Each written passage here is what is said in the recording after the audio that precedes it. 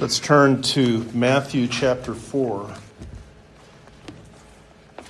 We continue to look at the temptation of Jesus.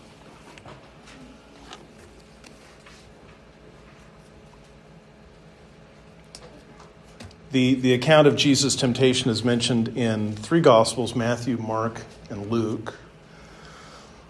Matthew writes, "Then Jesus was led up by the Spirit into the wilderness to be tempted by the devil, and after fasting 40 days and 40 nights he was hungry. And the tempter came to him and said, 'If you are the Son of God, command these stones to become bread.' But he answered, 'It is written, man shall not live by bread alone, but by every word that comes from the mouth of God.'" Mark's gospel gives very little information other than just the fact of the temptation. The Spirit immediately drove him out into the wilderness, Mark says in chapter 1, verses 12 and 13. "And he was in the wilderness 40 days being tempted by Satan. And he was with the wild animals, and the angels were ministering to him." And then Luke writes, "Jesus, full of the Holy Spirit, returned from the Jordan and was led by the Spirit in the wilderness for 40 days, being tempted by the devil. And he ate nothing during those days, and when they were ended, he was hungry." So Mark and Luke both make the point that Jesus' temptation was not the three at the end of the 40 days. He was being tempted throughout this 40-day period of time. The three temptations that Matthew gives us and that Luke gives as well were kind of the most intense, the most serious, partly because Jesus had fasted for 40 days and he was at the point of starvation, and partly because for 40 days he was badgered by the devil, being tempted in all sorts of ways. It's amazing to us that Jesus survives all of this without sinning, without wanting to sin, without ever giving in to sin. We're accustomed to looking at the three that are listed and saying, well, I don't know how I would do there with those three. I think that for 40 days Jesus faced temptations that would have ended us on day 2 or day 3 or day 4. It was a nonstop, intense period of time. And as I mentioned last week, we're taking these temptations one at a time. There's a lot to say about each one. There's a lot to learn here. So rather than rushing through, we're just going to patiently look at the individual statements that are made. This first temptation is a temptation of body versus soul. It's really a temptation of what's the priority of your life. Back in the Old Testament, the book of Job, which is perhaps the oldest book of the Old Testament, not necessarily the oldest stories, but the oldest book. In chapter 1, Satan goes before God and he receives permission to test Job. And God says, you can do anything that you want, but don't touch him. And so Job suffered the loss of property and servants and most of all his children. In chapter 2, Satan comes back and God again says to Satan, "Have you considered my servant Job? He's righteous. There's nobody like him." And Satan says there to God, all a man has, he will give for his life. Let me touch his body, in other words. Let me cause him physical suffering, and he'll curse you to your face. Well, that came probably from observation of mankind. Satan was right. Most people, to preserve their life, will give in to sin. And it doesn't take starvation. All it has to take is just a little bit of hunger. So the tempter comes and says to Jesus, Matthew 4:3, "If you are the Son of God, command these stones to be made bread." I have always kind of mentally heard the Bible. I don't think I've ever read the Bible as just words on a page. I've always heard this mental, and I read that way anyway. When I read other books, I've kind of got the voice in my head. And I'd always imagined Satan coming up with this really aggressive challenge. If you are the Son of God, command these stones to be made bread. But in thinking about it this week, I think I was wrong. I don't think it's very tempting for someone to come up, stick their finger in your face, and challenge you to a duel. I don't think that's designed to get you to go along with them. I think when Satan came to Eve in Genesis 3, he didn't come as an enemy, he came as a friend. He came as a sympathizer. In Genesis 3, he says to Eve, has God really said you can't eat? And I think when he comes to Jesus, he comes and he says, this is horrible. You're the Son of God. You're starving. You've gone 40 days without food. You're going to die. Command that these stones be made bread and eat. I think that that's a harder temptation to deal with. I think the lies of somebody posing as a friend is harder than a challenge. The temptation is very clear. Give your body priority over your soul. Give your physical desires priority. Put them at the top of the list. Scratch the itch. Satisfy the desire. As long as nobody's being hurt, then it's okay. What harm does it do? There's a modern message for you. Besides, it's nobody's business but yours. There's nobody around.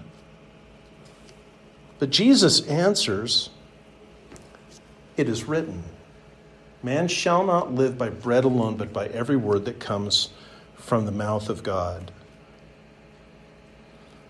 It sounds like you should put it on a motivational poster with kind of the colored background and the really pretty artistic script. Or maybe a bumper sticker, motivational calendar. But Jesus speaks words that are packed with meaning. He does three things at least. First, he elevates Scripture to the highest possible degree. Second, he sets a context for his answer, and that context is Deuteronomy 8. That's what he's quoting, is Deuteronomy 8:2. And third, he puts his physical needs, or his spiritual needs, before his physical needs, even though his physical needs are about to kill him. So I want to talk about these points. First, Jesus elevates Scripture. He elevates Scripture. He rests completely in the authority of the written Word of God, as he does in the other temptations as well. He keeps saying, it is written, it is written, it is written. Now, I want you to remember this. I want you to remember that Jesus Christ is God in human flesh. He is the living, eternal Word in human flesh. If Jesus had turned to Satan and said, look, pal, I'm going to stay faithful to my Father so you can just go play in traffic, that would have become Scripture. I'm not trying to be flippant. Everything Jesus said by definition is the Word of God. Everything that was recorded that he said is written Scripture. Jesus had created Satan as a glorious angel. He's the creator. He spoke him into existence. He had all power. He had all authority. Jesus alone on the face of the earth has the right to say, I, because he is, after all, the I am.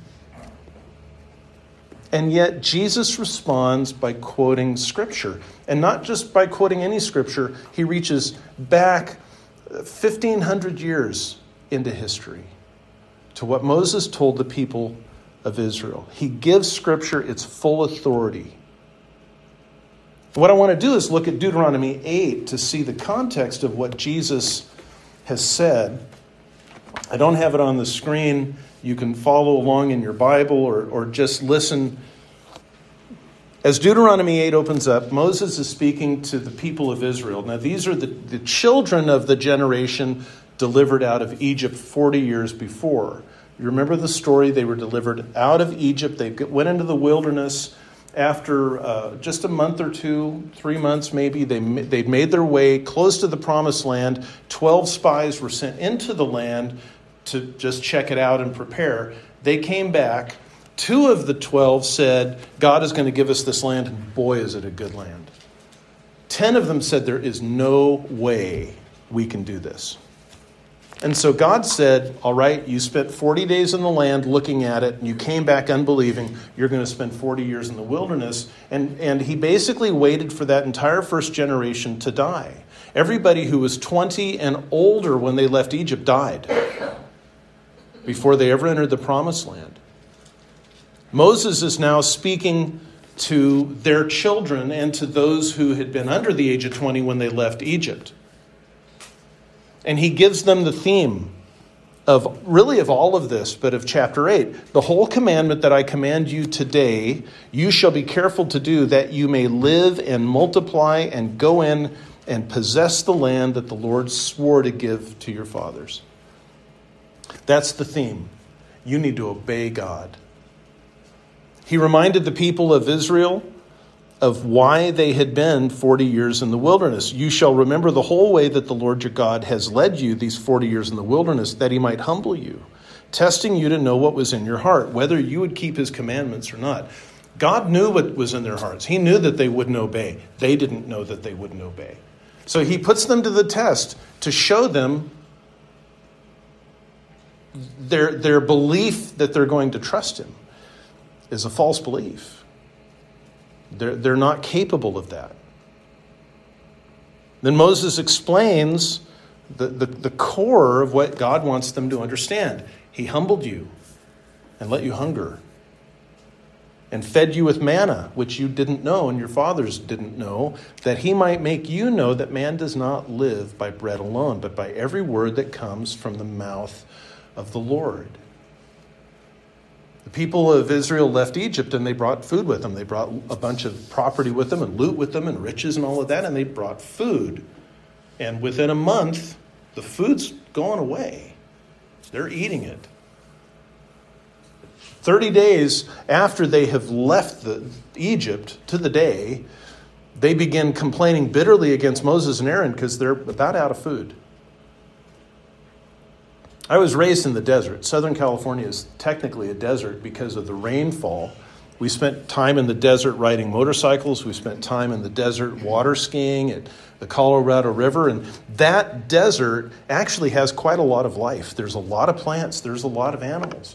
The place that the people of Israel were wandering on the Sinai Peninsula has nothing. It's like the surface of the moon. You might find a little scrubby weed every once in a while, but it's not high desert. It's not a place where much grows. Certainly not food. God led them out there, and he waited for them to get hungry.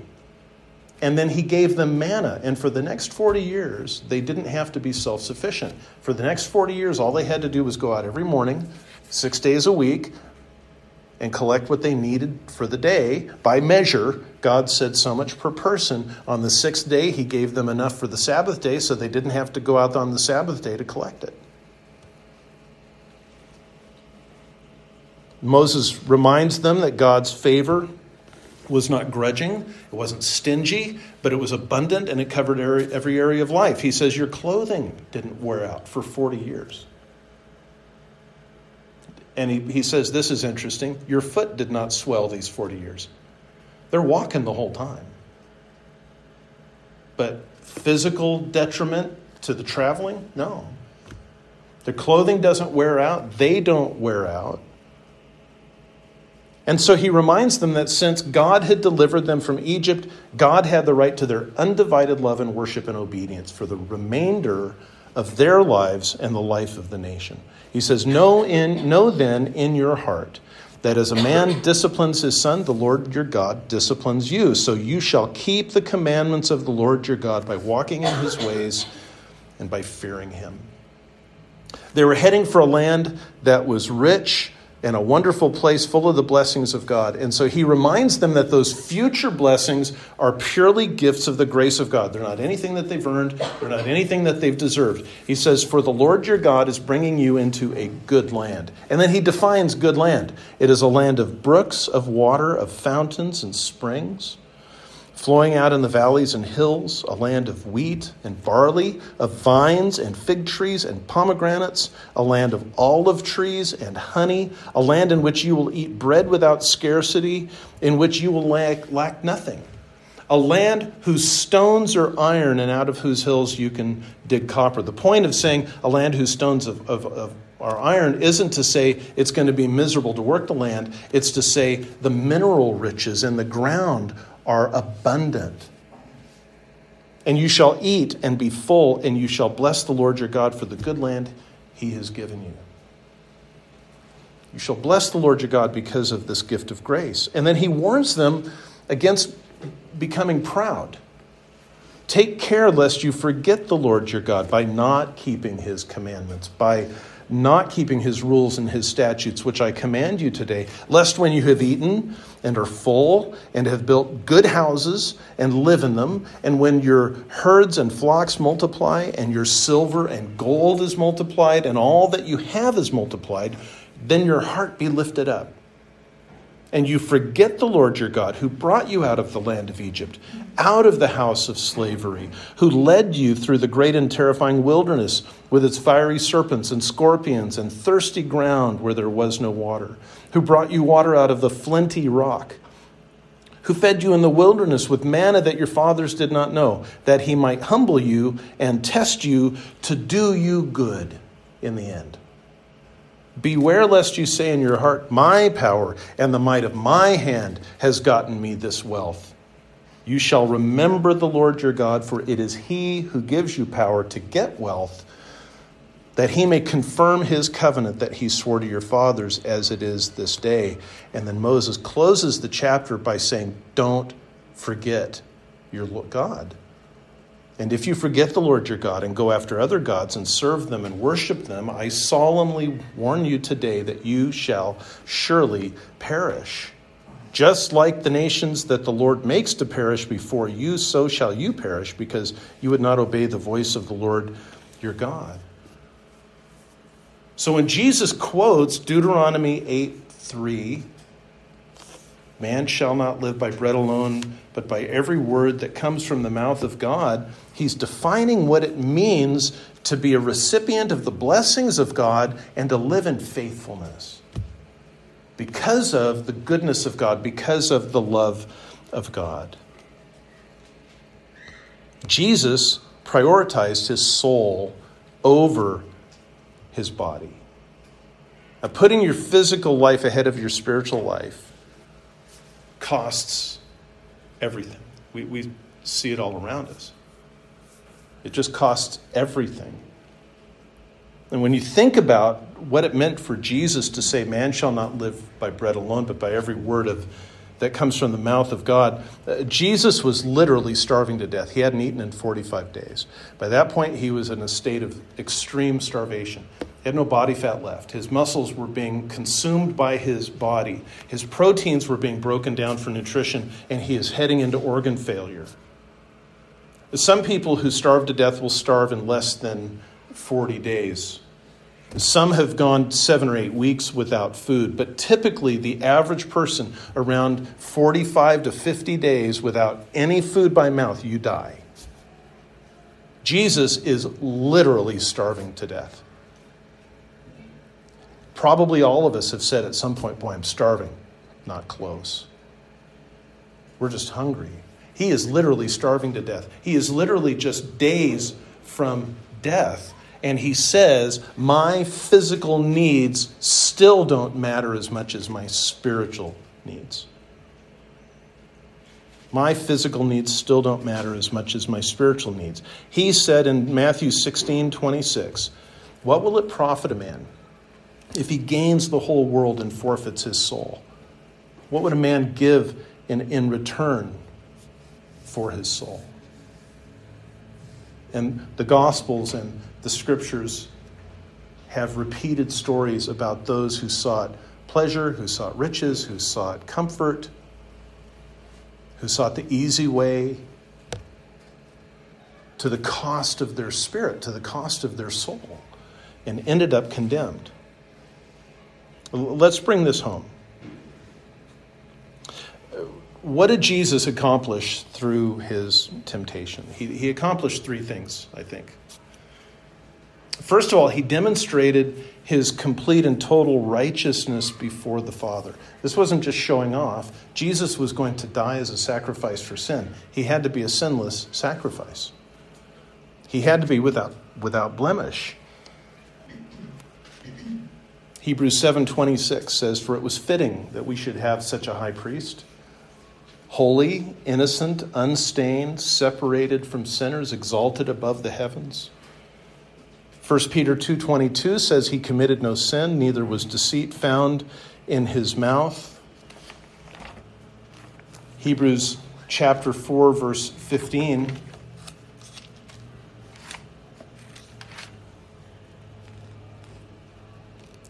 says, "We do not have a high priest who is unable to sympathize with our weaknesses, but one who in every respect has been tempted as we are, yet without sin." Jesus had been declared to be without sin at his conception. Just a page or two earlier in the Gospel of Matthew, when the angel comes to Joseph, he says, "Joseph, son of David, do not fear to take Mary as your wife, for that which is conceived in her is from the Holy Spirit. She will bear a son, and you will call his name Jesus, for he will save his people from their sins." Jesus has holy origins. He's sinless in his conception. There's no sin nature there. He lives the next 30 years without sin, not even the smallest sin. Not even the kind of sins we don't even know we're committing. He never violated the law of God, the nature of God, the intention of the law of God, ever. He's declared to be the Son of God. At the end of Matthew chapter 3, God says, "This is my beloved Son in whom I am well pleased." God hates sin. If Jesus had committed even one sin earlier in his life, God would not have said, "I am well pleased with him." So you have this example of his early life, and you have the declaration of God, and now you have this proof where Jesus is led out. Mark says, driven out by the Holy Spirit. He fasts for 40 days while he's being tempted, and at the end of that 40 days come the three big guns. And the first one is, put your body ahead of your soul. Value your physical needs above your spiritual needs. And Jesus says, no, it is written. And in doing that, he demonstrates, under the kinds of conditions he would never again face, his righteousness and his sinlessness. He would never go through this kind of an experience again. Even crucifixion was not, in a sense, as bad as this. That crucifixion was over in 6-7 hours. This is 40 days. So the first thing that Jesus accomplished was to demonstrate and prove his complete, total righteousness and holiness. The second thing that he did is he earned the righteousness which is imputed to those who trust him. When we are born again, when we are saved, God justifies us. That means that he declares us righteous. And he justifies us by not just by waving his hand and saying, okay, we'll just forget everything else. He justifies us when we put our faith in Jesus Christ, and he takes the righteousness that Jesus earned through his life actively and passively and imputes it to our account. When you're born again, there's a series of theological steps that happen all at one time that the Scripture talks about. The Scripture doesn't link them in that way, but it talks about them, and we can put them in a rational order. You hear the effectual preaching of the Word of God.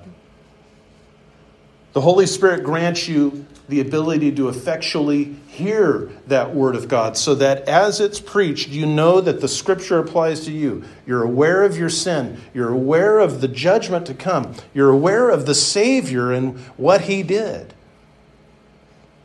The Spirit gives faith in that message that you have heard preached. And you believe. In the moment of that belief, you are justified and declared righteous. And then you die with Christ. You're joined with him in his death. And then you're raised with Christ in newness of life. And then you repent. Because all of that has happened in the twinkling of an eye. In a breath, you breathe out, you take a breath in, and there's a change. It's that quick. And as you breathe out again, you're turning away from sin and you're turning toward Christ. And with that repentance comes a transformation of your life, a transformation of your thoughts and your ideas, transformation of your deeds. That happens over time. It's not instant. It's not complete until we go to be with the Lord, but there begins to be a change. If there's no change, there's no salvation. Because salvation isn't just getting your reservation for the future. Salvation is entering into a living relationship with Jesus Christ today and right now. Since every sin deserves hell, Jesus had to be sinless in order for his righteousness to be imputed to us, to be credited to our account.